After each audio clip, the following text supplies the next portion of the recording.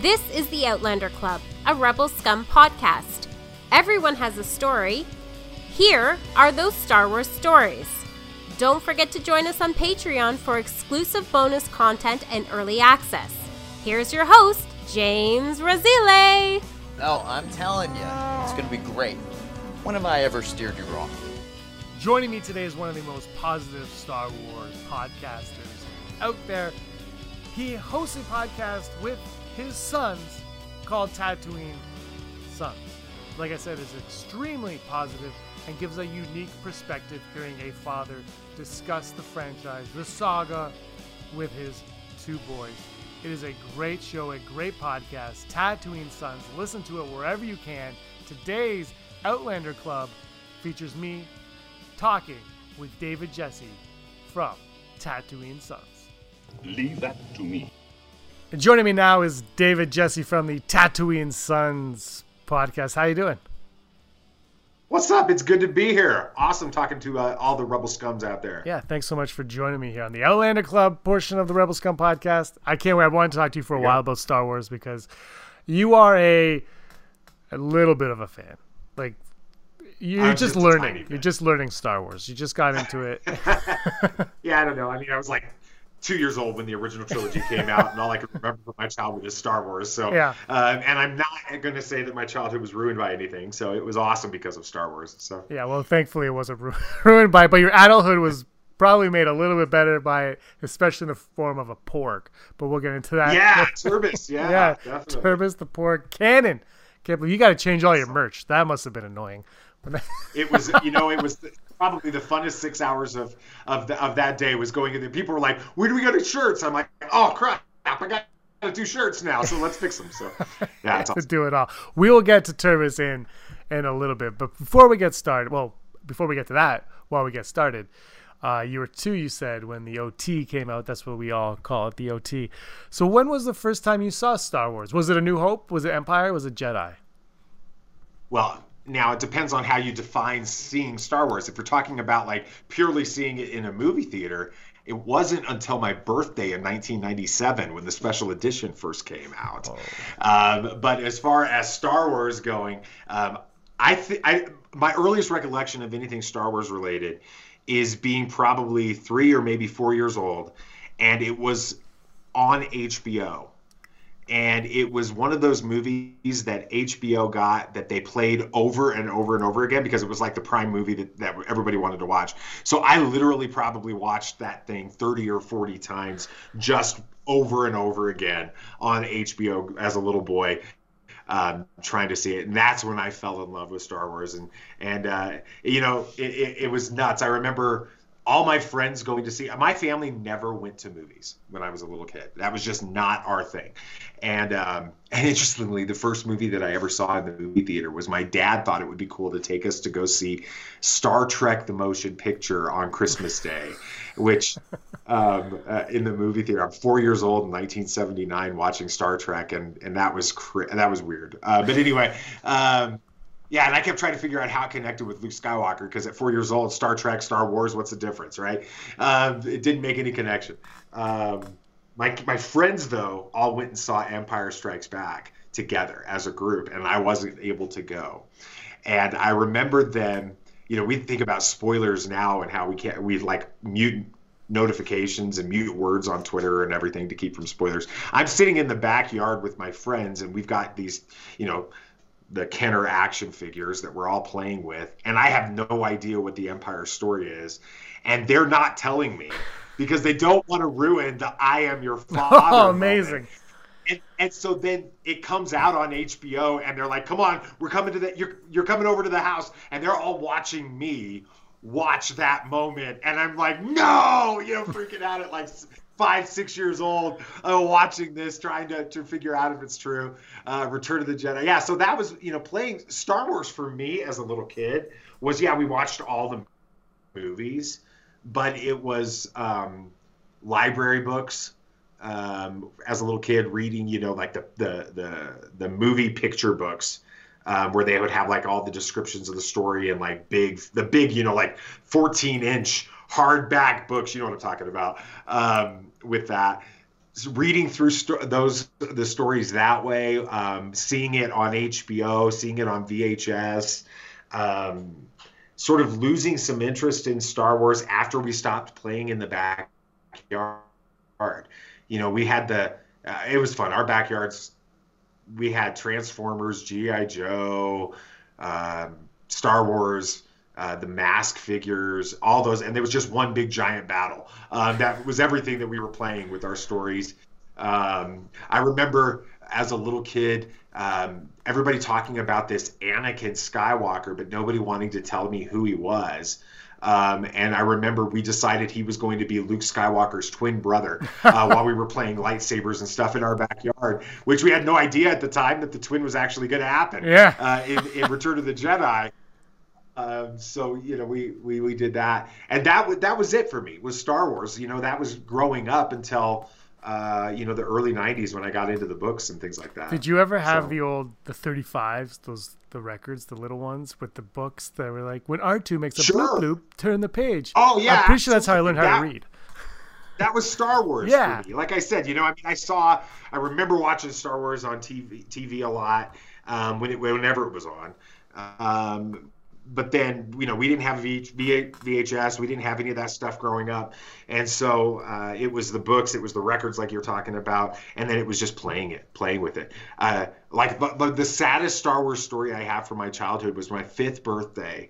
My mom got me one of the big dolls of Luke Skywalker. You know what I'm talking about, the big tall ones. And I took it to school, and I'm convinced to this day somebody stole it. I may have just lost it as like a 6-year-old kid that shouldn't have taken it to school, but I'm convinced to this day that somebody stole that doll from me. And I like that. I think about it every time I see one of those action figures, one of those tall ones. Yeah. I think about losing that. That's heartbreaking.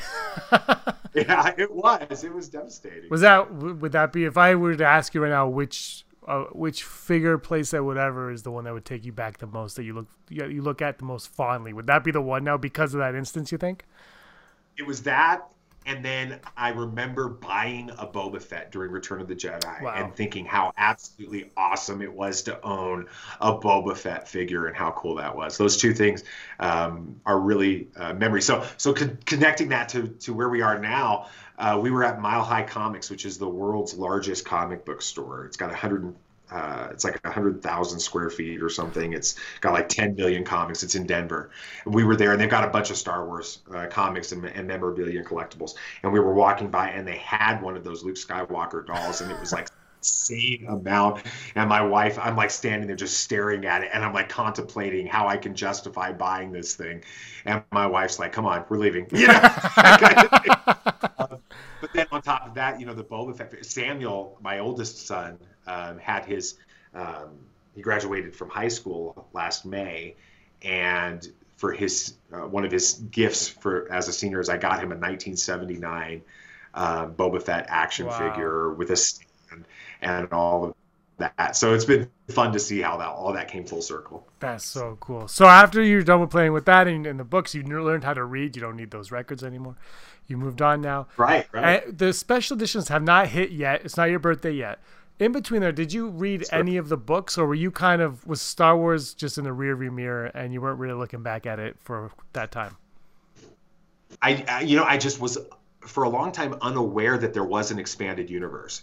And so not knowing that was out there, I'm thinking the movies are done. And I didn't know that they were going to be coming out with anything new. And so I remember going to Walden Books in the mall to pick up a copy. I must have been, 15 or 16 years old. I walked to the mall and I go to the science fiction and fantasy section to pick up a copy of The Hobbit. And I see this whole massive, 3 shelves of Star Wars books. And I literally just sat down on the floor for an hour and just read the back covers of I'm like, I did not know any of this exists. And so I'm standing there and I'm making a decision. Okay, I'm buying The Hobbit because I have to have that for something at school. And I'm holding in my hand 2 different Star Wars novels, and The first one is Truce at Bakura because it's taking place literally like weeks or something following Return of the Jedi. So I'm thinking, well, this is the next story that I want, right? And I'm reading it, and it sounds pretty interesting, and I never bought that one. The other one I'm looking at is Heir to the Empire. And I made the decision to get Heir to the Empire with Timothy. So I must have been older than that. I don't know, what year did Heir to the Empire come out? It was like 92, I want to say. Yeah, so I was like a senior in high school with that. So I was 16 probably because I started school a little early. So yeah, I'm sitting there and I'm reading that, and I bought Heir to the Empire and went home and I like read it straight through all night long. Timothy's on, loved it, found out that there were 2 more, ended up getting those. And then, it was some of the audio dramas. I remember getting some of the, I ended up going back and getting Heir to the Empire as an audiobook. And it was cool because it was Dennis Lawson that narrates that. Oh, nice. Wedge Antilles. Yeah, and so that was pretty cool. And then some of the Dark Forces, or the Dark Empire, that's it. The Dark Empire comics. They had created audio dramas of those as well, and so I picked up some audio dramas of the Dark Empire series and some of the craziness that went on with that, and the clone Luke and all of that, and then I moved on. It was college time. It was time to move on with my life, and I always wanted to buy more stuff and read more stuff, and I just never did. And then I guess Christy and I were engaged, and that was probably the next big Star Wars thing for me. We were engaged. We were living in Alabama, and we went to some movie, and they showed a trailer for a special edition of New Hope, and I could not believe it was coming back to the theaters. And we were joking before we started recording, but my wife absolutely can't stand Star Wars. She has no interest in it whatsoever. The only interest she has in it right now is the fact that she better talk about something Star Wars related, or her family won't talk with her about anything. And so that's unfortunate. So for my birthday, it was coming out. It was released, because that's just before Thursday evening releases and any of that kind of stuff went on. And it was coming out on my birthday, A New Hope. And so that was what she bought me for my birthday. We went and saw A New Hope special edition, and I loved it. Everybody likes to throw things under the bus now with the prequels and Last Jedi and sequel trilogy and special editions, and it's sort of become a hobby of criticizing anything Star Wars related. But I loved seeing Jabba the Hutt in that. I loved seeing Boba Fett in it. I loved, instead of it being like 3 or 4 X-Wings, there's 30 or 40 X-Wings flying across the screen, and the colorization was better. And I had purchased the VHS of the original versions. I had purchased the 3-pack that's so famous about that, with Darth Vader on the box and all that. And so I had that, but seeing this in the theaters was absolutely amazing. And then to think that they were coming out the next month with Empire, and the month after that with Return of the Jedi, it was pretty special. And at the time, I had no idea that the prequels were being made. And so did they show a trailer or like a teaser or something like that, announcement thing during the special editions about the prequels? I can't remember. I don't remember that either. I feel like that would have really stood out in my mind. I don't think so. I think it was just that first, we'll get to that first Phantom Menace trailer that broke, it was the first thing to ever break the internet. And that's because the internet barely worked anyway. So it was like that. Did you see all of the special editions in the theater? Oh yeah. Opening nights. Absolutely. Or did you wait a opening nights? Yeah. Went to opening nights for all 3 of them. And again, that's it. That's Star Wars is over. You've had a chance to see that. I was actually selling websites to businesses, and so internet was like a really big deal in my life when the Phantom Menace broke the internet. And I thought that was cool. You were just like, my job's done. There's no internet. But it was. I remember sitting there with dial-up trying to get that thing to play. On this crazy thing out there. What was it? YouTube? No, I don't think that was out yet. I think it was just on QuickTime, wasn't it? Where you had to go to like apple.com and then you scroll down and they had these the good old days. It's loading. Let's go for a walk, get some dinner. We'll come back. We'll watch it tomorrow night. Exactly. That's how it was. I agree with you though. Jabba the Hutt in A New Hope. I love that. I don't care. Han walks over the tail. He doesn't look that. I don't care. It's Jabba's in A New Hope. Whatever. I'm fine with all of that. Exactly. Now, do you remember where you were when you found out that there were going to be prequels? I'm trying to remember specifically where I was. Yeah, I can't remember the exact situation. It was in this weird period of life where I was having to be an adult for the first time, and I had just gotten married, and life was like taking on this whole new dimension at the time. And so I remember seeing the trailer. I remember hearing about it going. We saw, was it the Benjamin? What was the Meet Joe Black? Meet Joe Black, yeah. That was I remember Christy and I went and saw Meet Joe Black. I'm not sure if that was because she wanted to see that or because I talked her into it, because it had the Phantom Menace trailer in front of it. But seeing Jedi function like you always dreamed Jedi would function, even in the trailer, and the scenes on Naboo with the battle droids and the massive armies and all of that, it was. Yeah, it definitely reawakened my love for Star Wars in a really, really powerful way. To think that we were going to get 3 more. And then, you have the internet. And so at this point, I'm all over the internet, scouring, trying to find out anything. I had remembered hearing at some point that they had talked about Lucas's original desire was to do a prequel and then a sequel. So I'm trying to find any information as to whether or not that's still in the plans to do a sequel trilogy and all of that, digging in with it and everything. It was a lot of fun. So it was great. And Meet Joe Black was like a 3-hour movie. Still less time to watch that movie than to download the Phantom Menace trailer at home. Absolutely.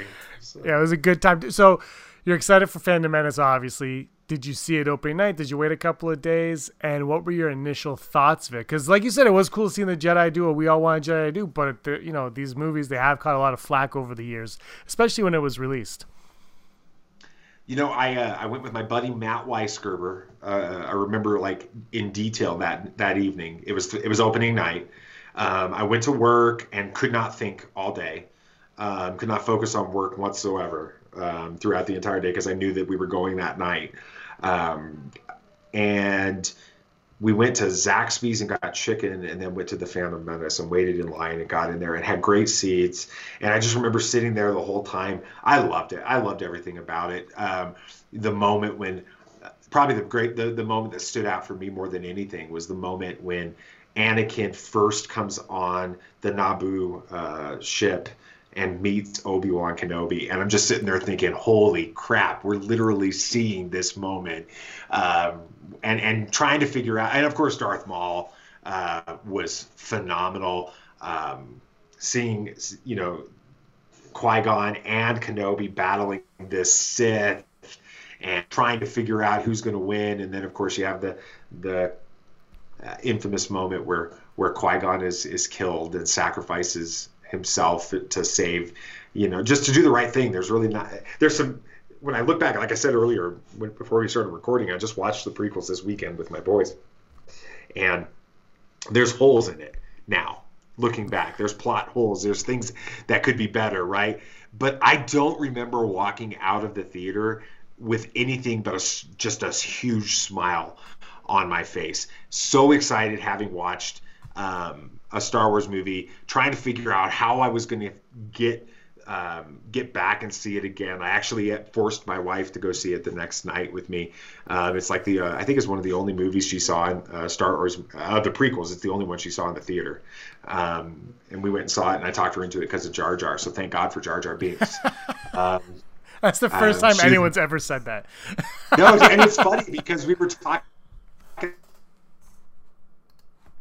about doing our rewatch earlier last week for the Skywalker saga, doing the 1 through 9 rewatch before episode 9 comes out, or 1 through 8 rewatch. Some craft thing she was doing at somebody's house yesterday on Saturday, and I'm like, yeah, we can watch 1 and 2 then. And she's like, 1, is that the one with Jar Jar Binks?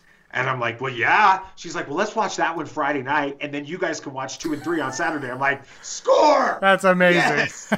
So we watched that with her the other night, and she's like, it's so funny because we talk about this all the time, and we feel like everybody should know this stuff because and you do too. Like you know so much about Star Wars that you forget that there's the vast majority of humanity has no clue about most of this stuff.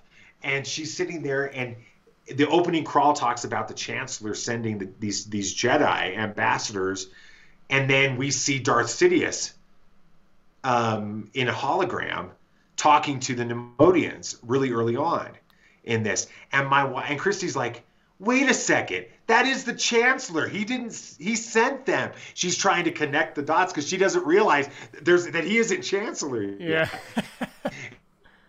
And so she knows just enough to be confused at this point. But it's a lot of fun. I love that. And then let's see, Attack of the Clones.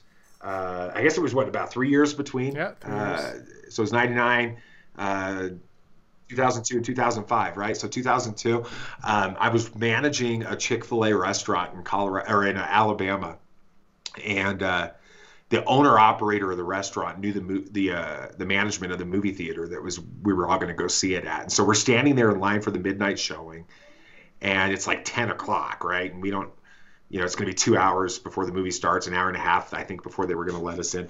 And all of a sudden, the owner operator of the Chick-fil-A I was managing came up to me. He's like, come here, bring your friend. And they let us in the back door to the theater. And then we got into the theater. Nobody else is in there. They're like, pick whichever seat you want. We got our seats. They were like, they brought us popcorn and drinks. And so I'm sitting there, like getting the VIP treatment before seeing Attack of the Clones. What was your thoughts? You said that you said before we were recording, you were talking about Attack of the Clones was like the big one that stands as far as like you going to the theater and stuff, like the preview. The Attack of the Clones was the big one for you, right? Yeah, that one I saw. I was in college, and they had a lot of group friends in college who loved Star Wars, so we all went midnight. Back then it was midnight. There was no 7 p.m. the night before. It was always, you got to go midnight. Yeah. And that was, and I remember that was the first Star Wars movie. I mean, it was only the second.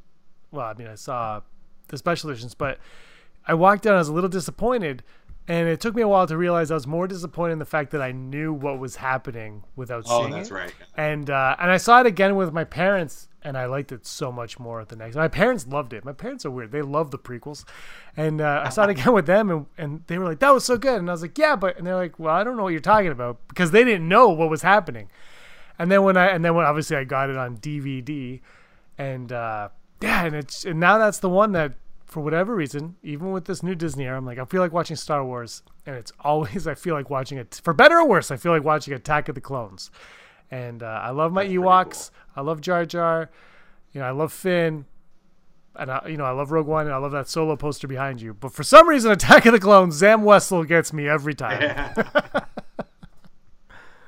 There you go. Oh, yeah.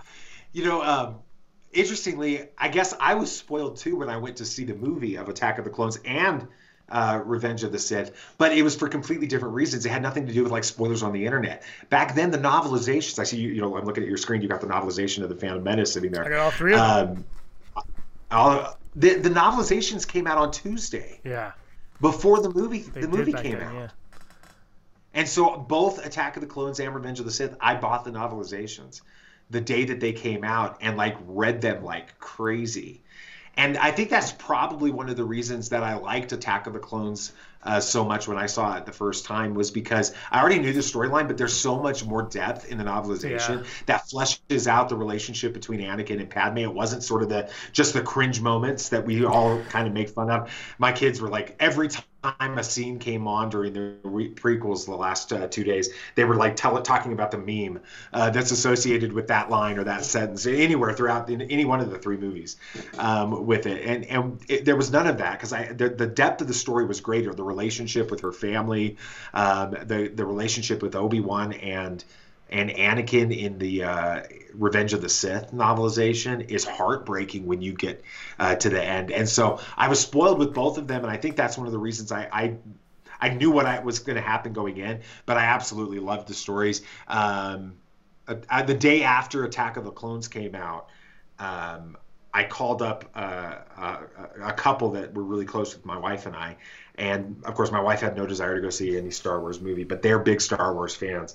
And so I remember being in the theater with them watching. I wanted to see their reaction the next day when I watched it the second time. I wanted to see their reaction to Yoda battling Dooku at the end. Because when we saw it the first night, I don't know if it was like this in your theater. People make fun of it now, and some people criticize it, but I loved it. I thought it was awesome. It was Yoda, as I always thought Yoda should be, and so it burst into like a standing ovation the opening night when we saw it in our theater, and I'm sitting there watching these guys watch it again the next day for the first time and wanting to see their reaction, and it reminds me a lot of my friends watching my reaction to the "I am your father" moment, waiting to see what's going to happen and that kind of thing.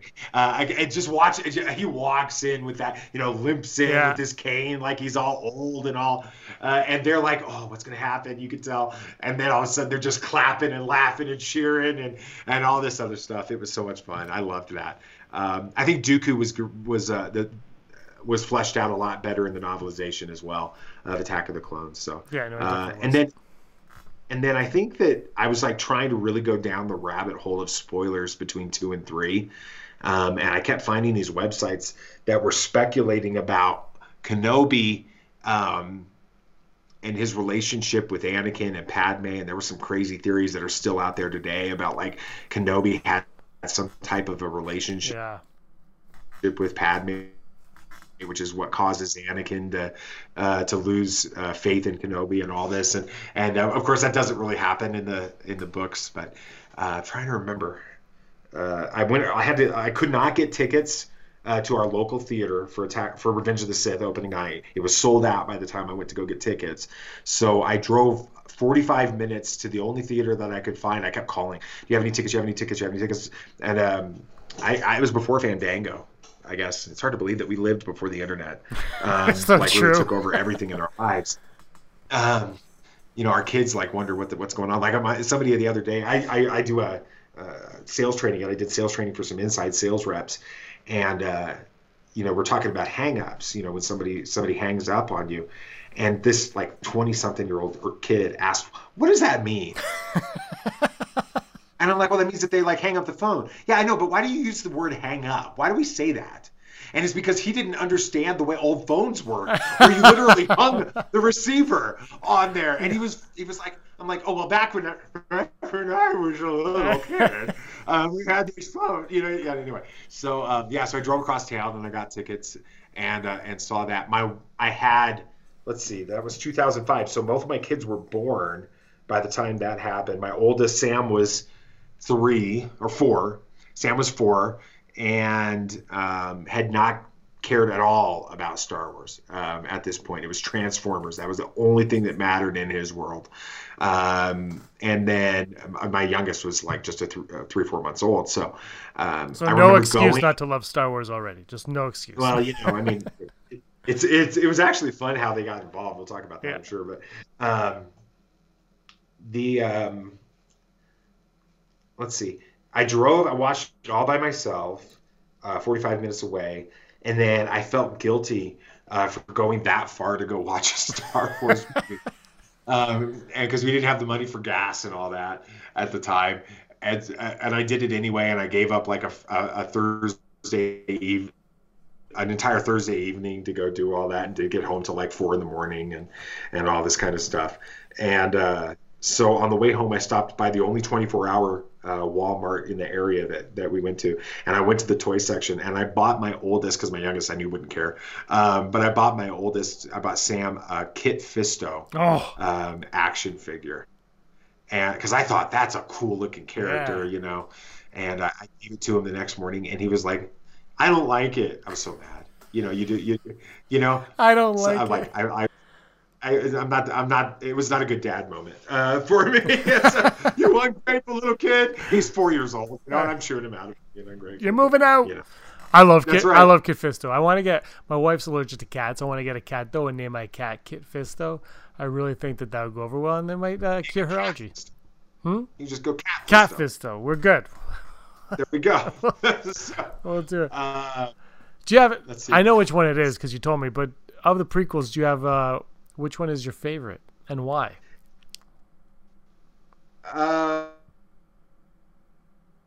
Yeah, it's got to be Revenge of the Sith.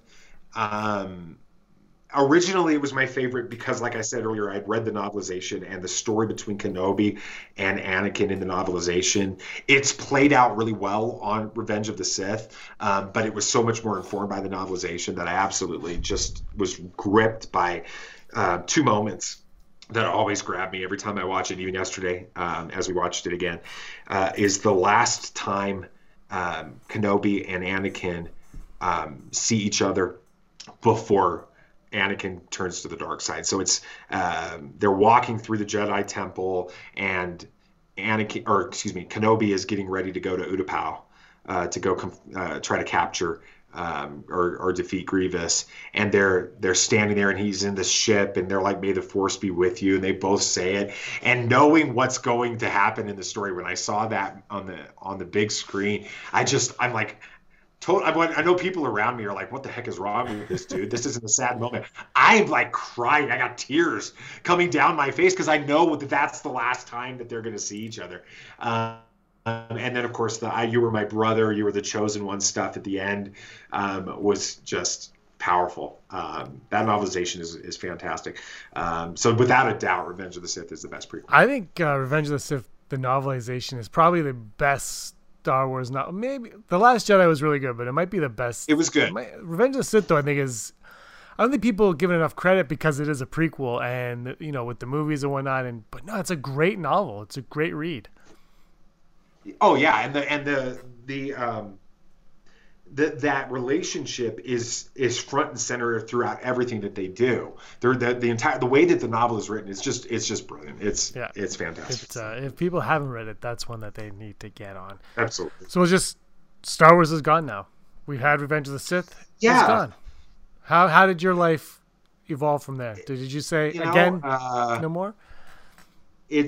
We moved within just a few months after Revenge of the Sith came out, all the way across the country, and I started a new business and moved on with my life, and never thought we'd see Star Wars on the big screen again. I kind of always hoped that they would do something like a re-release with 3D, but never that didn't happen.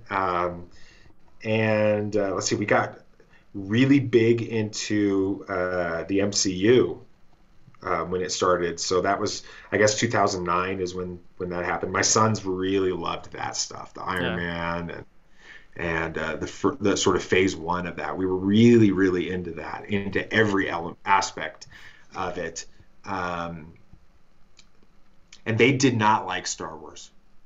No matter how much they just thought I was Dad's weird old, and I would force, and probably there's an element that's my fault with that, because it would be like, it's my birthday, we're watching all 6 of them, and they're like 7, like 4 or whatever, and they're like, sitting still for 30 minutes is hard. No, you're staying in here, it's my birthday, you have to, right? And so we're sitting in the living room watching 12 hours of or more, 13, 14 hours worth of Star Wars movies with it, and they hated it.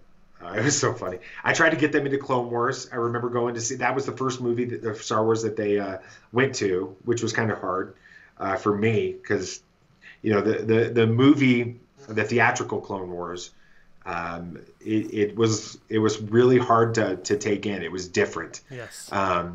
And so that was rough. They loved that, and so I thought we could get them into the Clone Wars, but we kept losing track of the episodes and trying to find the format. I think that's a big. I don't criticize much that Lucasfilm has done with Star Wars. I'm a pretty easygoing fan, but releasing that in an episodic format on TV versus a chronological format was weird. Yeah, we do a show. We do a show for our Patreons called Cloning Around, which we just rewatch the Clone Wars, and we're doing it chronological. And every time it's like, I don't. Why was it released? I don't get it. I don't know what their focus was when they started it. It was almost like, we'll just tell a bunch of stories, and then eventually they're like, wait, and then they found their footing a bit. But yeah, it is a little bit bizarre. Yeah, it's all over the board, and so it's hard to figure out, what's going on. We come from a world where series are chronological and everything is building on top of each other, and this one wasn't, and it wasn't making sense. So we'd lose focus, and I remember sitting with them, they're little, but trying to figure out, did we miss an episode? Trying to understand what was going on in a story, and so we lost interest in it. And that was, that was the way it was. Then they made the announcement about Lucasfilm and being bought by Disney. And that reawakened everything for me. I guess that was, 2012. Yeah. And then they announced the new movies that were going to be coming out. I got excited about that. The boys didn't really get excited about any of it.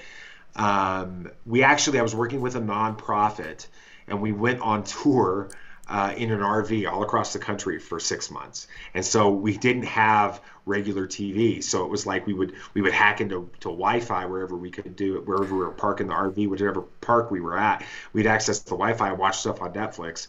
And so we got some Clone Wars in that way, and that helped us a little bit with it. And we tried to watch some Rebels. But again, we were struggling with that was a harder one for us to get into at the beginning. It's become our favorite of all the animated series since then, but they were struggling with getting into that. And then we got back off the road, and it was right about now of 2014, I guess, when that first trailer for The Force Awakens came out. Thanksgiving weekend, I think is what it was. Black Friday. Yeah, Black Friday. Yeah. I just got out of, I was at the gym because I work out a lot. And I just remember I was walking to my car, freezing cold because, Canada. And I was like, and it's just like, what? And I plugged in my aux cable in my car and I watched that thing. So where were you when you saw that first teaser trailer? We had rented out our house, so we were basically homeless. We were staying at my in-laws' house for Thanksgiving with it. And I got up really early that morning for something, I don't know, Black Friday, I don't know. And I saw that the notification came through. And if you remember, there was a lot of fake videos being released like 3 or 4 days building up to that. People saying, the trailer's out and all this crap, right? And so I see one of these notifications come up on YouTube, and I'm like, yeah, sure. But I start to watch it, and you see Finn pop up, and it was real. And so I pause it, and I rewind it to the beginning, and I wake up Sam and Nate, because I'm like, this is like you're going to see a Star Wars trailer for the first time once in your life, right? True. And so I'm like, you're going to watch this with me, whether or not. And again, they don't like Star Wars at this point. It's sort of the thing that they're like, they humor their dad with.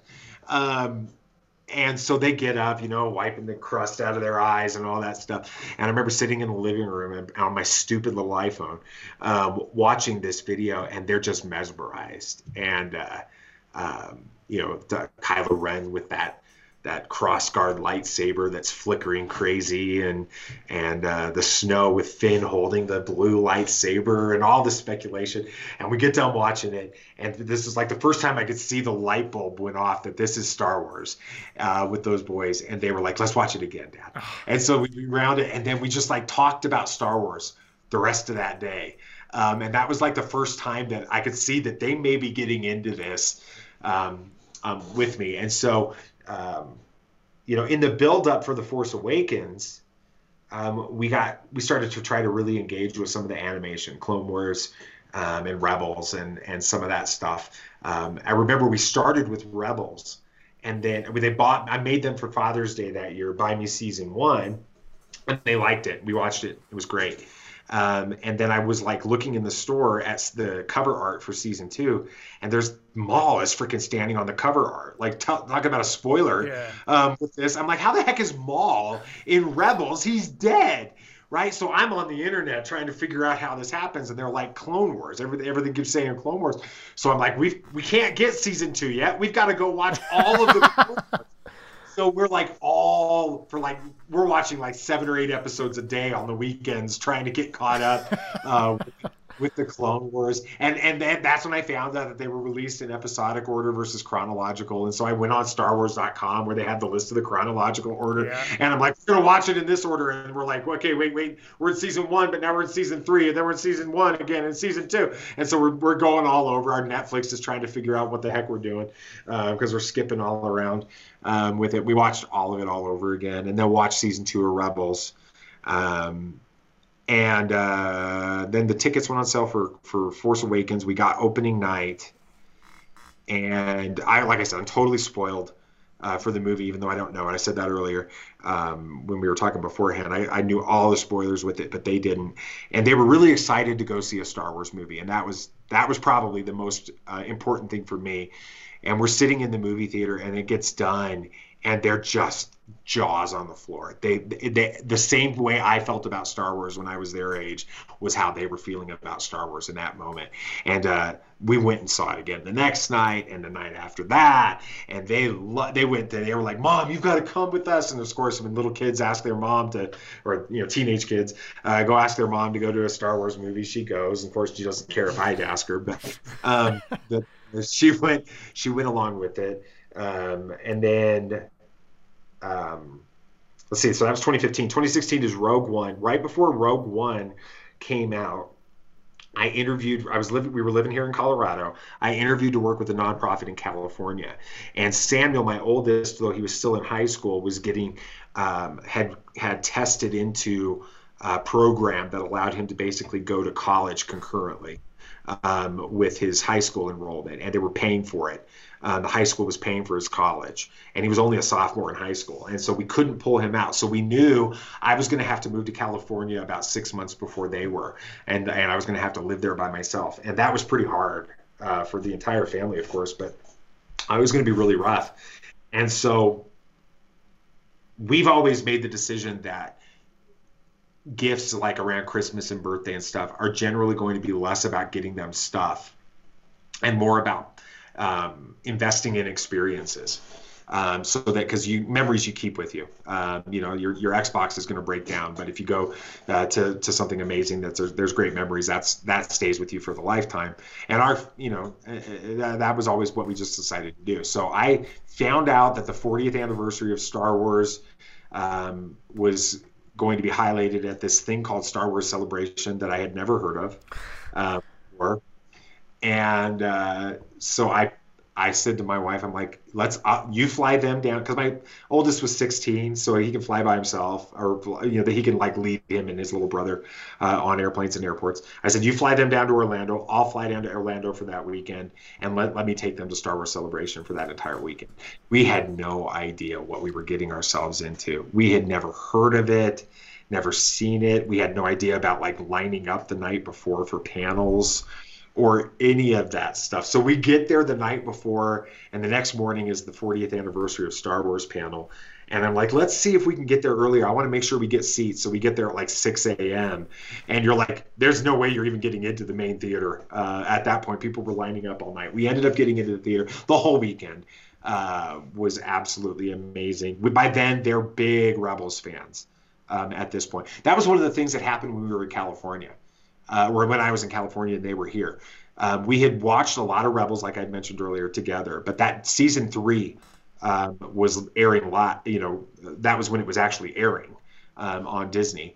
And we would watch every episode at the same time.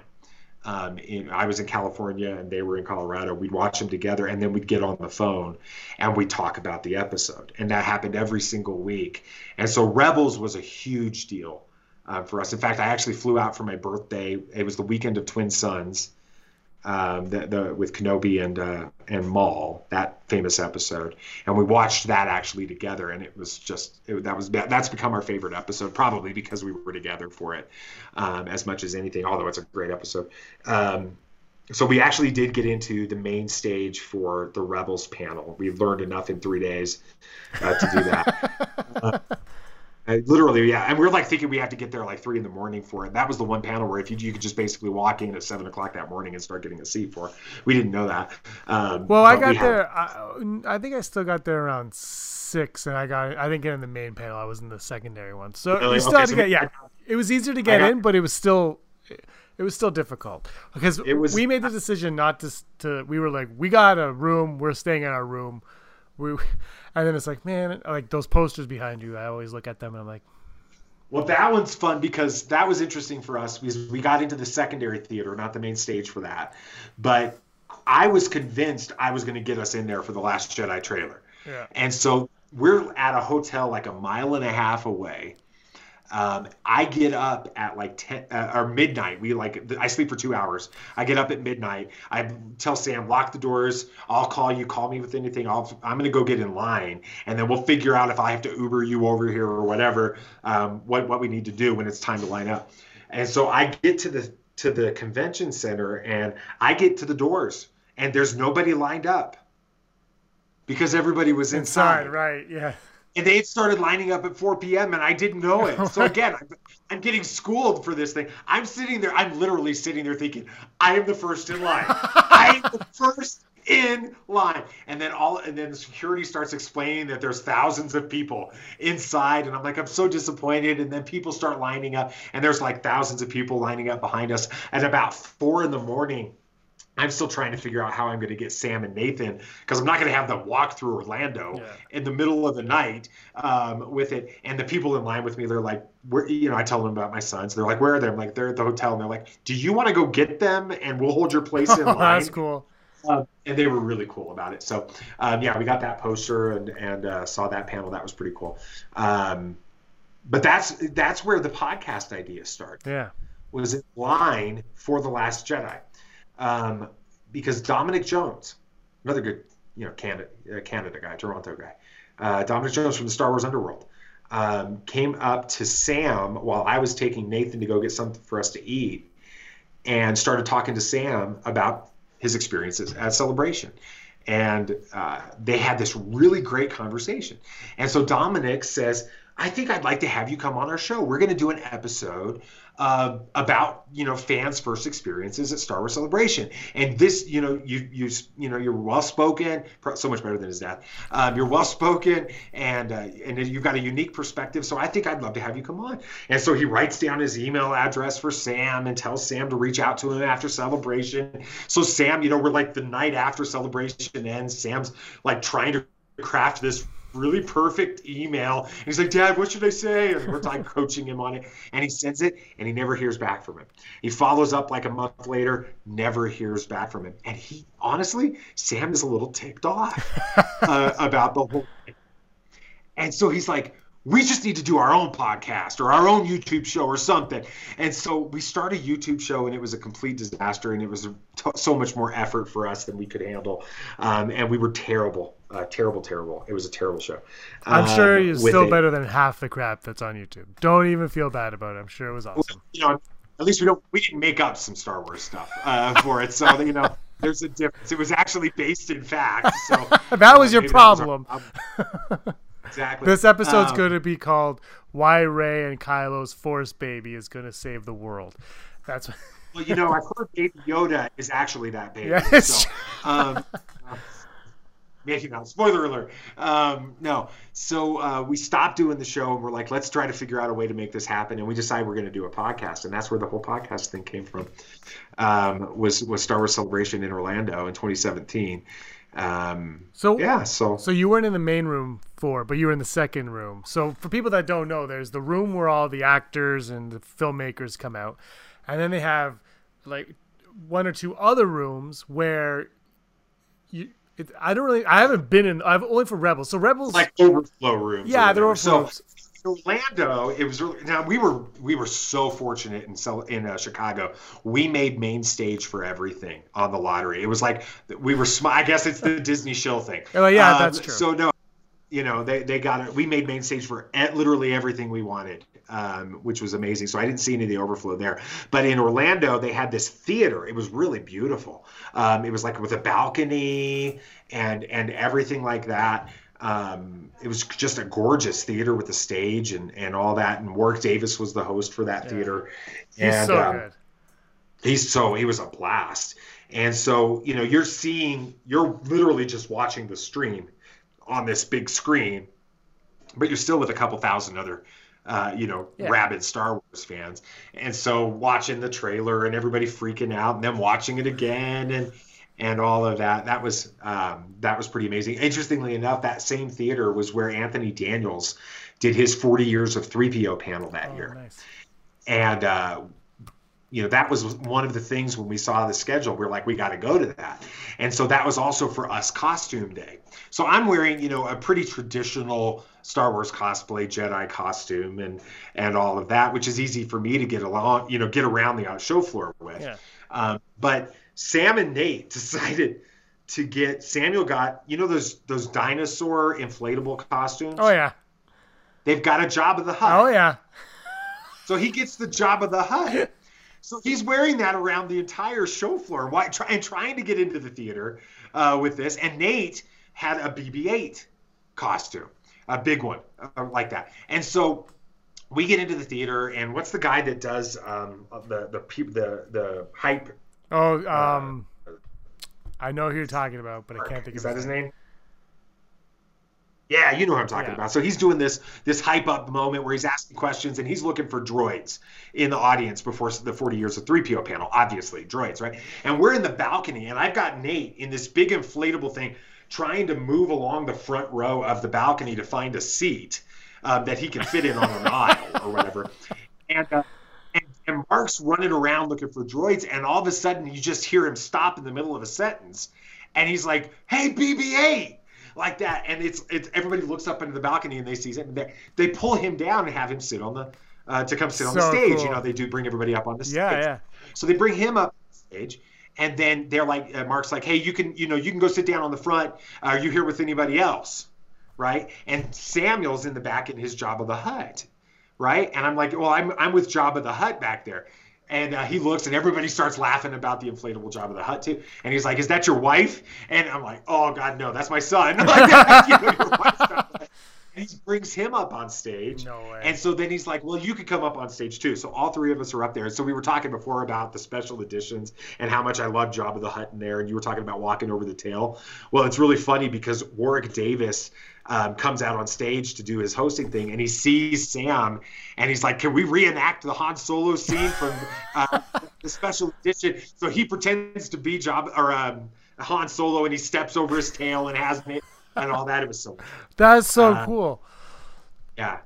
So that was it. So we start the show. So back to next December. Get back to the podcast. We start December 1st. We decided to go live. Which was crazy. First time we'd ever done a podcast, and we're going to do it live. That's yeah, because I'm just stupid when it comes to that. And it's like 30 minutes before, and I'm like, so I was working with a nonprofit, and I was doing a podcast with them, so I kind of knew how to do podcasts at least. And I had left the mic at the office, and so it's 30 minutes before we had told all these people that we were going to go live. And I have no microphone. I'm looking all over the house for the microphone. And I'm like, "Come on, let's go." We hop in the car. I drive like 10 minutes to my office as fast as I can. I unlock it and turn off the alarms and go in and find it and come back out and lock it up, plug it back in. And literally we're like, "All right, let's go." And let's start the show. So we did the show. And that was kind of the fun thing. And that's all we ever thought was going to happen for us with Star Wars, was we were going to have some fun sitting around our kitchen table with a microphone, geeking out about something that we all were loving with it. And then things kind of took a crazy turn in January. So this is, we loved The Last Jedi. That I mentioned to you earlier. Last Jedi is my favorite of all the Star Wars movies. I love the reality that every single character of any significance in this film fails in their mission, their primary purpose in the film, they fail, which I think is a really powerful lesson for me with, having two sons. Instead of teaching them that life's all about, it's all going to work out. Life is going to be a lot about failure, but it's about not giving up. And so this has become such a powerful story for us. We loved this movie, and we were living about an hour and a half south, depending on the traffic, south of LA, and Collider, Collider Video and their news page and page and all that announced that they were going to be doing a screening of The Last Jedi at IMAX headquarters. And they were going to have a Q&A with Rian Johnson afterwards.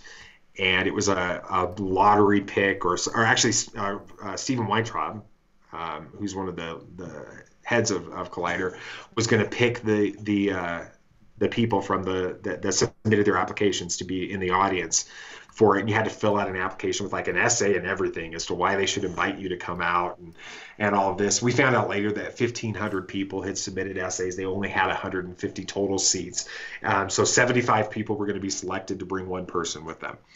And what was really fun was that because we were such big fans of The Last Jedi, at a time when so much on social media was just completely destroying it, people knew where we stood on this movie. And I had tagged Collider and tagged Stephen Weintraub in a tweet saying we submitted our application, we'd love to participate. And people just jumped on it. And people that did like The Last Jedi started kind of going after them and encouraging them to invite us. And when we got the invitation,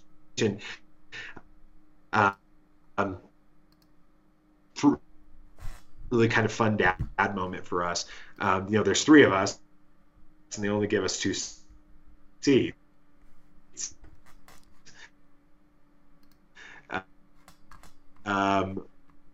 With it, and so we had to figure out who wasn't going to come.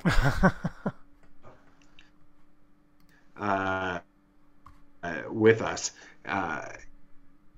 And my oldest was like, well, Nathan needs to go. Dad, I know you have to go because the ticket was given to you to stay home and do some days. Let's just get him in the car and take him and see if we can get him in. And so my wife drove her car separately all the way up from Temecula to L.A. in rush hour traffic in L.A. just in case my son couldn't get in to take him home. Wow. And then we get in the line, exactly, in the line, and there's this lady that's by herself. And so we ask her if she has her +1, and she's like, no, this person backed out. And so we explained what was going on, and she's like, yeah, he could be my +1. And so Sam got in for it, and we loved it. And it was so much fun. The movie was cool. Then the Q&A happens, and I've got a marketing background. So I understand the importance of like hoarding attention and taking advantage of opportunities like that. So the first question, I'm like, my hand is in the air, and I ask the absolutely most absurd and stupid question. I ask whether I'm the first person that's called on, and I ask, they ask me if I asked Ryan what the name of the porg, or what if Chewie actually ate the porg on the Millennium Falcon. Right? Great question. The one that roasted, right? And he's like, no, he didn't eat it, and it was kind of stupid and fun. So about 45 minutes later, I look at my youngest, Nathan, and he is such an introvert. Like he's great on the podcast, but getting in a crowd, he clams up and he doesn't want to talk. He's nervous in that situation. And I look over at him. And he's like, he's got tears coming down his cheeks, and I'm like, dude, what is your problem? Like we are at IMAX headquarters watching The Last Jedi with Rian Johnson sitting right there. I'm like, scolding him, Dad of the Year moment again, right? And I'm like, what is your problem? He's like, I have a question I want to ask. And I'm like, so ask it. He's like, I'm scared. And I'm like, well, either you're gonna get over your fear and ask the question, or stop your crying. Because you're not going to sit there and ruin the rest of the night because you don't. Again, maybe my parenting style isn't the greatest. But what was really cool was then Stephen a few minutes later says Stephen Weintraub was hosting it, and he's like, we're going to ask questions for about 5 more minutes. So if you have a question you've been waiting to ask, now's your chance. You have to ask it now. And I look over at Nathan. I just glance at him. He's got fire in his eyes, and Stephen stops, and Nathan's hand goes straight up. And Stephen points right at him, and he asks, what's the name of the porg on the Millennium Falcon? And you see this Rian Johnson getting this sort of that grin that he gets when you see him in interviews and stuff, where he knows what he's about to do is probably going to get him in a little bit of trouble, but he's cool with it. He's like, I don't know, what's the name? What do you want to call him? And I'm like, yeah, what are you going to say now, kid? Is what I'm thinking, because I didn't know that he had never thought about it. He and Sam had talked about it the night before. They had thought the whole thing through. They said, okay, if we get to ask him a question, what are you going to ask? And it was the question that Nate asked, what's the name of the porg on the Millennium Falcon? But they literally thought the next step, what if Ryan says something like, what do you think his name is, or something like that? And they had decided to name him. It's a Tuckerization, very classic Star Wars element of our dog. Our dog's name is Buster. And they flipped the syllables of our dog's name and made Turbis. So he had this all prepared in his head. So Ryan asks him, and he says, maybe Turbis. And then Ryan points to the camera and says, "Hey, Pablo," obviously referring to Pablo Hidalgo. He says, "Hey, Pablo, that porg's name is now Turbis." That's a great Star Wars name. And the whole place erupts in applause. And Ryan, has us come and spend time with him afterwards, and he writes down the name and says, "I'm going to talk to Pablo about it," and all of this stuff. And we're like, go home, and people are writing articles about it, and it's this really cool thing. And it's sort of what elevated our podcast where anybody even heard of us before, which was awesome. But then we never hear anything. Yeah. And it goes 7 months of complete radio silence from everybody associated. And I'm like, Ryan got in so much trouble. This is never going to happen, but we kind of hope. And then we run in and try to, I'll shorten the story as much as I can now. We go to San Diego Comic-Con and have a meetup with a bunch of other content creators. That was initiated by Steele Saunders from Steel Wars Podcast. And we're there, and Matt Martin comes in. And I know who Matt Martin is because I'm the one that's active on Twitter. Yeah. For our show, but Sam and Nate, I keep them off of Twitter because of some of the grossness that goes on. I think that's a good idea. Yeah, exactly. And so I see Matt come in, and I'm like, "You know who that is?" And they're like, "No." I'm like, "That's Matt Martin from Lucasfilm Story Group." And they're like, "Oh, wow, that's pretty cool." I'm like, "Yeah, go give them a Turbis sticker." We had stickers made up that said #Make Turbis Canon. We were wearing our Make Turbis Canon t-shirts. And I'm like, "So go talk to him about Turbis." And so they do. They go up and they talk to him, and they show him the video, and he's so gracious. He's awesome, right?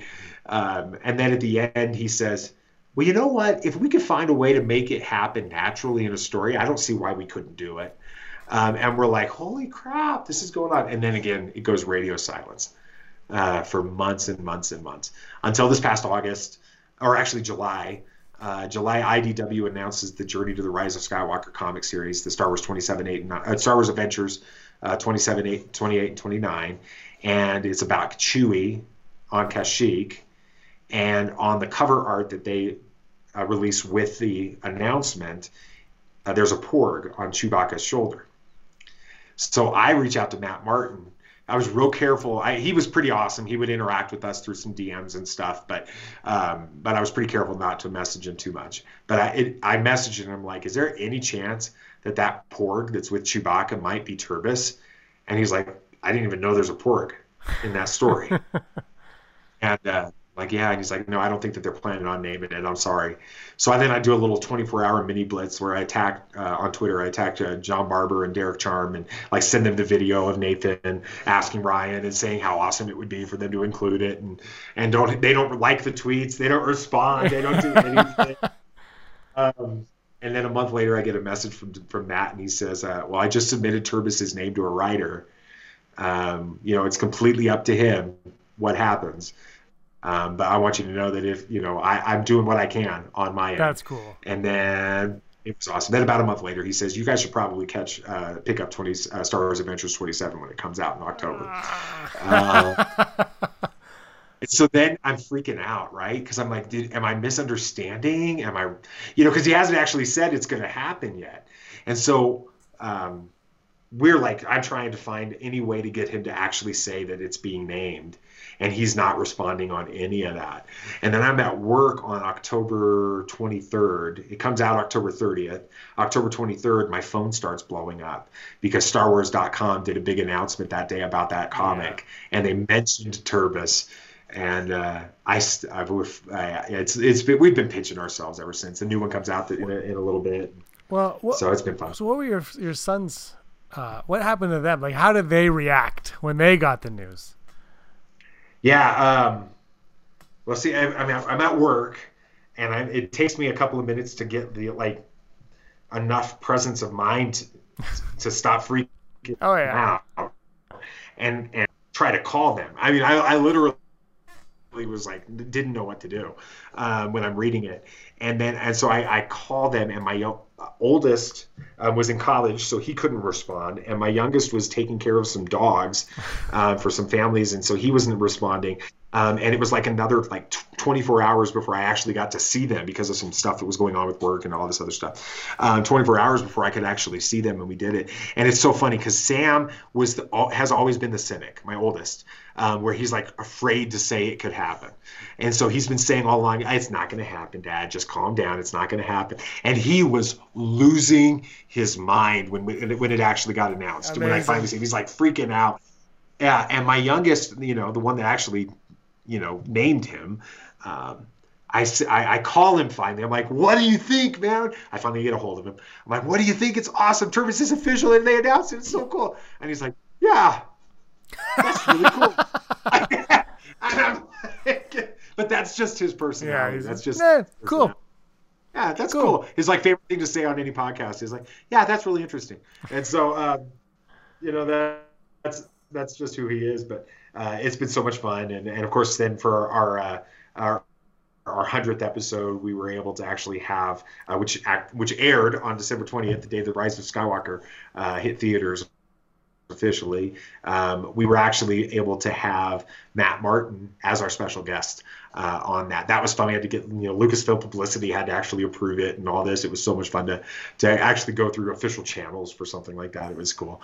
But he came on and he sort of told us his side of the story when it comes to how it happened, which was awesome. And then of course for that episode, the things that Star Wars has done, or that we've been able to be a part of because of Star Wars, has been amazing. Another person that's on that episode is Paul Hirsch, who is the lead editor for the original Star Wars 1977, won the Oscar for it. And so Paul Hirsch came on to talk about editing, but and telling some of the stories about Star Wars and how he got involved in it and stuff. So it's just been, we still pinch ourselves that we even get a chance to do some of the stuff that we've gotten to do because of Star Wars. And I gotta say, the Lucasfilm story group and whatnot get a lot of bad publicity or bad talk on Twitter and whatnot, but that is a great story to hear from that. It's very inspiring almost. He reached out to you to say, keep your eye on this issue of it. He didn't have to say anything. He never had to put his name on it or none of them had to do anything, and they did it. And that is just, it just speaks to their character, I think. Well, and think about it from their side of it, because this has happened since Turbis actually showed up in that comic and the announcement happened and everything. We've been inundated as a podcast with people trying to get things made officially named in Star Wars, or this thing added or that thing added or and that kind of stuff. And they're like, can you help us? And we're just a stupid little podcast that has no authority whatsoever. And so, one of the things that Matt and us talked about on the episode was, this is a one-off thing. This has never happened in the history of Disney canon. Now, that used to happen like crazy in the Legends era. They had a thing on StarWars.com where people could submit names for things with it. And Matt actually ran that, I found out, for a while when he was looking at that and stuff. But in the Disney era, this has never happened. Where they're so tight on trying to control the canon and the narrative and everything that they just don't do this. And it's never going to happen again, is what Matt said. And so for all of us to have been a part of that is just amazing. And we're really careful to tell people, please don't, there's the Make Solo 2 Happen movement, which we're 100% behind. We think that would be an awesome thing to have happen. It's one thing to tweet out that hashtag Make Solo 2 Happen. It's another thing to sort of inundate the cast and the producers and the directors and all of this, trying to get them to come on board. One of the things we had to be really careful of with Make Turbis Canon was that we weren't tagging Ryan and tagging Matt and Pablo and all of these people on things. You let it happen naturally. You let it get to them naturally. It was never going to happen if we pestered them. Exactly. It was more of, they kept hearing about the hashtags. So what you're saying is, I've come to the wrong person to try to make James canon in Star Wars. So this is over. We're shutting it down. I basically had to make a promise to Matt that would not be something we would ever be a part of again. It was so funny. We did get a chance to go to Lucasfilm in November last year. So Matt was so gracious when we met him at Comic-Con. He was like, hey, if you're ever up in San Francisco, let me know in advance if you can. And if I'm available, maybe I can take you and let you see Lucasfilm. And so we decided to move back from California to Colorado, and we like literally made a special trip to San Francisco so we could say we were in the area. We were going to be in the area at least. And so we did that. And while we were up there, there's a funny story with that. We were walking through the offices with Matt. He was touring us, and we were standing outside one of the big famous Matt paintings from Empire Strikes Back. It's Hoth, and the backdrop, the famous Matt backdrop. And we're standing there, and he's explaining that this was the actual backdrop for the movie and all this other stuff. It was so cool. And this guy walks by, and I know immediately who it is because I'm on Twitter constantly. Sam and Nathan have no clue who this guy is. And he's walking by, and he sees Matt, and he says, hey, Matt. And Matt's like, hey, Leland. And it was Leland Sheep, the Holocron Keeper on Twitter. Yeah. And I go, hey, Leland. Like that. Just, because why not, right? Yeah. Just say it with confidence. I'm like, hey, Leland. And he stops. And he turns around, and he comes up, and he shakes my hand, and we start having this conversation. And I could tell immediately that he's the kind of guy that has so many people that think he knows them, that he acts like he knows everybody, right? So he doesn't offend anybody. So we're having this conversation like we're old buddies at this point, which my kids think this is the coolest thing on the planet. So they're like, who are you talking to? I'm like, and so we start having this conversation. He's like, tell me again how we met. Right? That's what Leland says. I'm like, well, we technically have. I'm like on Twitter, and then he gets this look on his face like, oh my God, I just stepped in it. And I'm sitting there thinking, I just stepped in it. And we're wearing our Make Turbis Canon t-shirts all throughout Lucasfilm. And Matt goes, oh, these are the Turbis guys. And Leland goes, oh, those guys. Like that. I'm like, holy cow, what was the conversation? So it was so funny. Last Christmas, we sent him a mug, a Make Turbis Canon mug, explaining we want no royalties. We want no nothing like this. If you could just make it canon, we'd think that was awesome. Like releasing them of any responsibility to pay us. It's so stupid and so fun at the same time. But anyway. That's awesome. Yeah. And now, hashtag Turbis is canon. Hashtag Turbis is canon. You gotta, like you said, you have to change all your merchandise. You gotta. It is a lot of refunds. Did you like, like when, I don't know, like hockey players get traded, sometimes you could bring in the jersey and they're like, we'll give you the new number, football players and stuff. Did you do that with your Turbis t-shirts? We've still got like 2,000 stickers. I'm looking at it. Those are collector's items now. Put them on eBay. That's right. We're like limited edition. We're not printing any further ones. You get them by supporting us on Patreon. No, it's been super fun to see the whole thing happen. So we never really thought, even when when Matt told us about the comic coming out, we didn't even understand the extent of how much he was actually going to be a central character in these comics. He's like right there with Chewbacca the whole time. Yeah. And they've mentioned him again since both other issues have come out. He's been mentioned on StarWars.com a couple of times. So we're having a blast with him. And now he's in the Rise of Skywalker. We think so. Yeah. That porg's got to be because it's got to be Beaumont. So anyway, we'll talk about that another time. That's nice. So Solo, obviously you want to see make Solo 2 happen. Did you see that opening night? How many times did you see that in the theater? We saw that 8 times in the theater. It was my oldest son's 17th birthday party.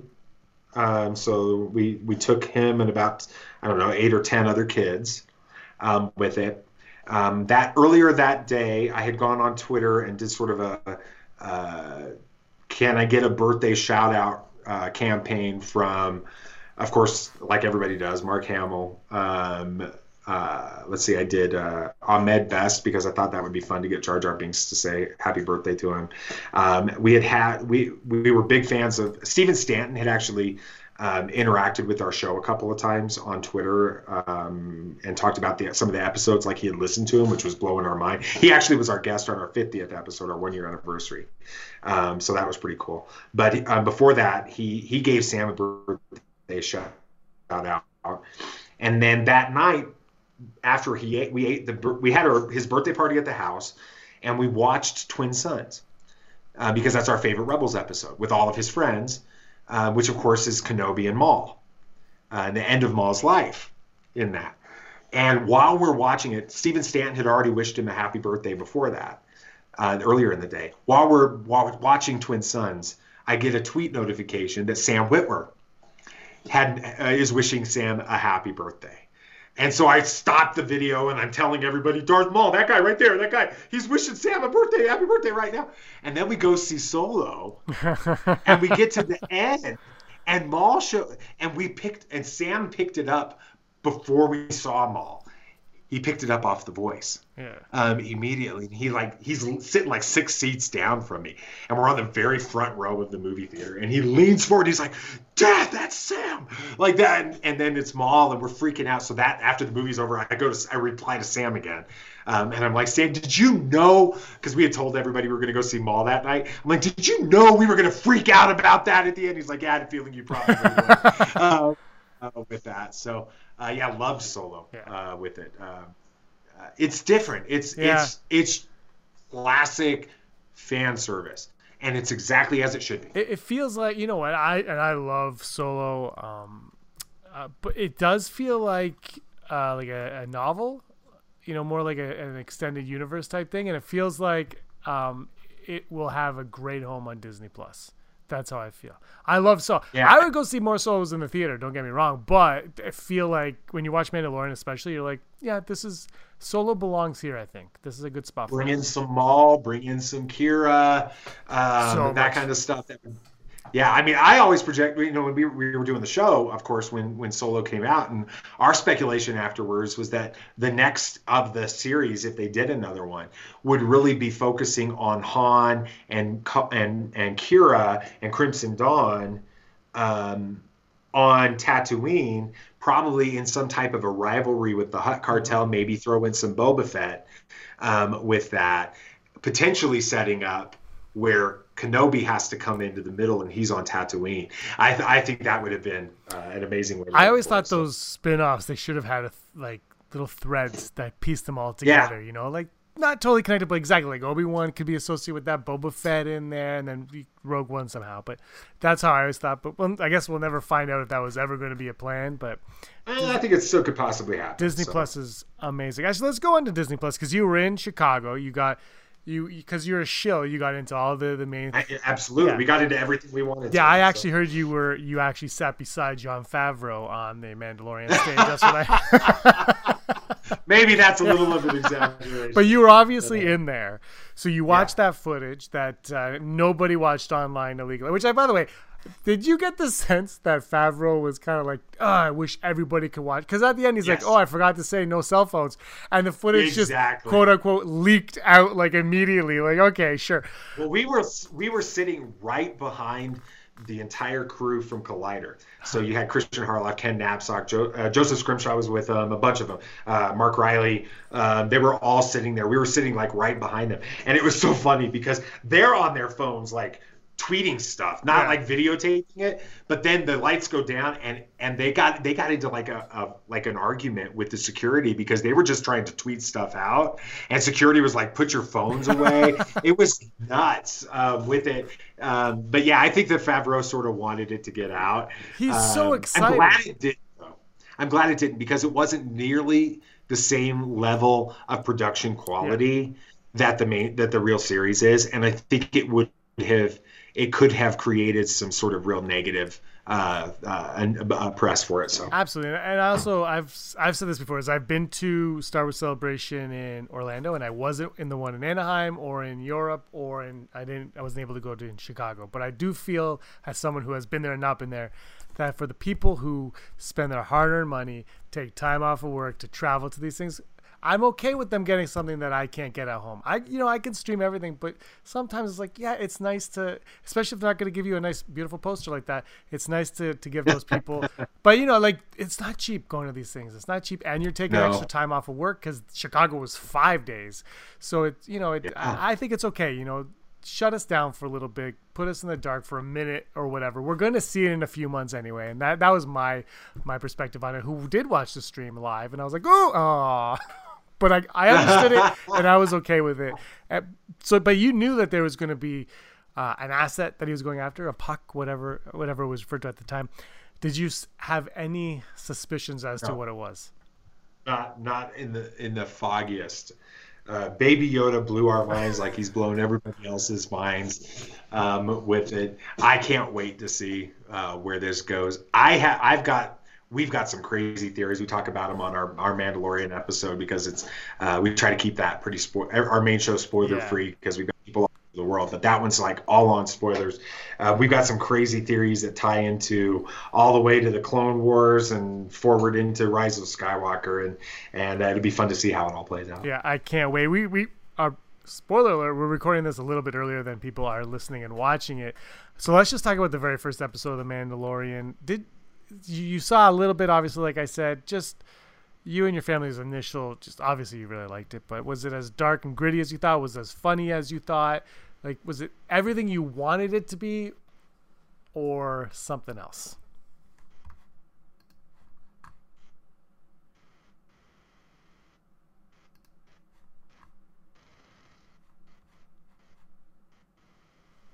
That's good. By this, what they had hoped it would be. It succeeded it massively.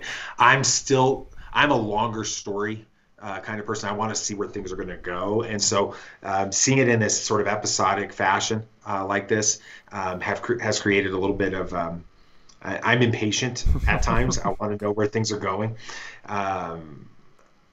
But as far as just the general Star Wars feel, the look, the cinematography, I know some people have criticized the score. I've heard Ludwig Göransson talk about the fact that he looks up to John Williams so much that he actually intentionally went away from John Williams' style because he didn't feel like it would be fair to duplicate it. Yes.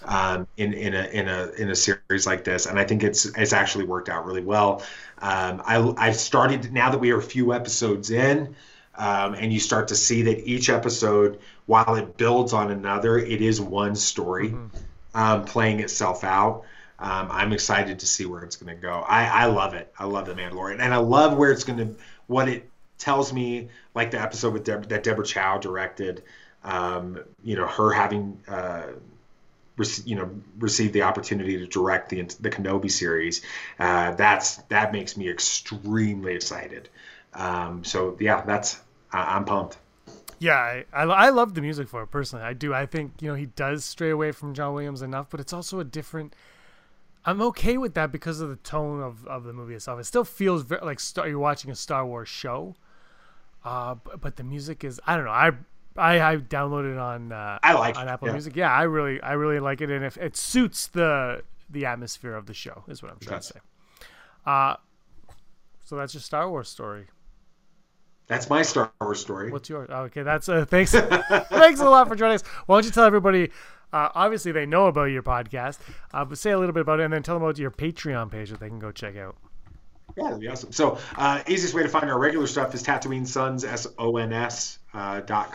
Little play on words there. You can find everything that we're doing on that page. And then our Patreon page is real simple as well, patreon.com/Tatooine Sons. We try to build a little bit of a community around that. Our goal with our Patreon page is to try to take some of the online content and conversation offline. We are really in 2020 looking at putting together offline events here in our community for Star Wars fans to get together, because what we have experienced at Celebration, at Triple Force Friday, at Comic-Cons and such, is that when we actually are looking each other eye to eye and talking Star Wars, that some of the silliness that happens online with the name calling and and all that stuff, it just doesn't happen. And you can actually have a conversation about things that you disagree about. It happened. We did the Fallen Order release at GameStop, and there's about 50 people there. One of them was just a complete Last Jedi hater.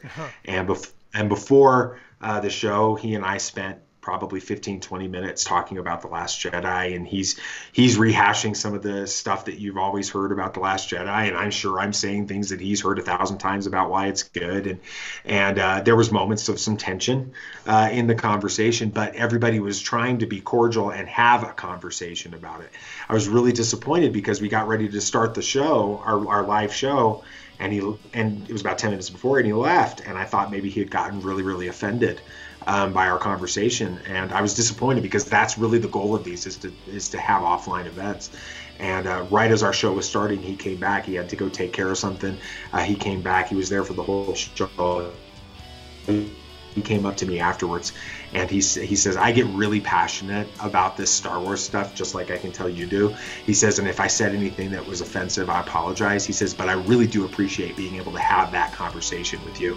And then he was like, we're doing a big release for Rise of Skywalker and some other stuff, and he's talked about coming to those. He joined our mailing list and stuff. That's what I think is going to help a lot. If we can get fans start having those conversations eye to eye, that's what we're trying to do. Yeah, that's awesome, and that's how it should be. These are just movies. Like I said, I don't know, I think it was before we started recording. These are movies. They're just fun. Let's go have a good time. You don't like it, you don't like it. That's fine. You like it, that's great too. But there's no reason why we can't all just talk about them as civilized beings on this planet. Exactly. Yeah, it hasn't ruined anyone's childhood as far as I know. All right, David, thanks so much for joining me here on the LM. You. Awesome hearing your Star Wars story. Hopefully we could do something else in the future. Definitely. Thanks for listening to my conversation with David Jesse from Tatooine Sons. Check out that podcast wherever you listen to your podcasts, all over Apple, all the Google, wherever. If you listen to it, it's there. Also, check them out on Patreon. They are over on the Patreon. Check us out on Patreon as well. Thanks for listening, everyone. Music by John Norris. I'm James Gillet, and as always, may the force of others be with you. Yippee!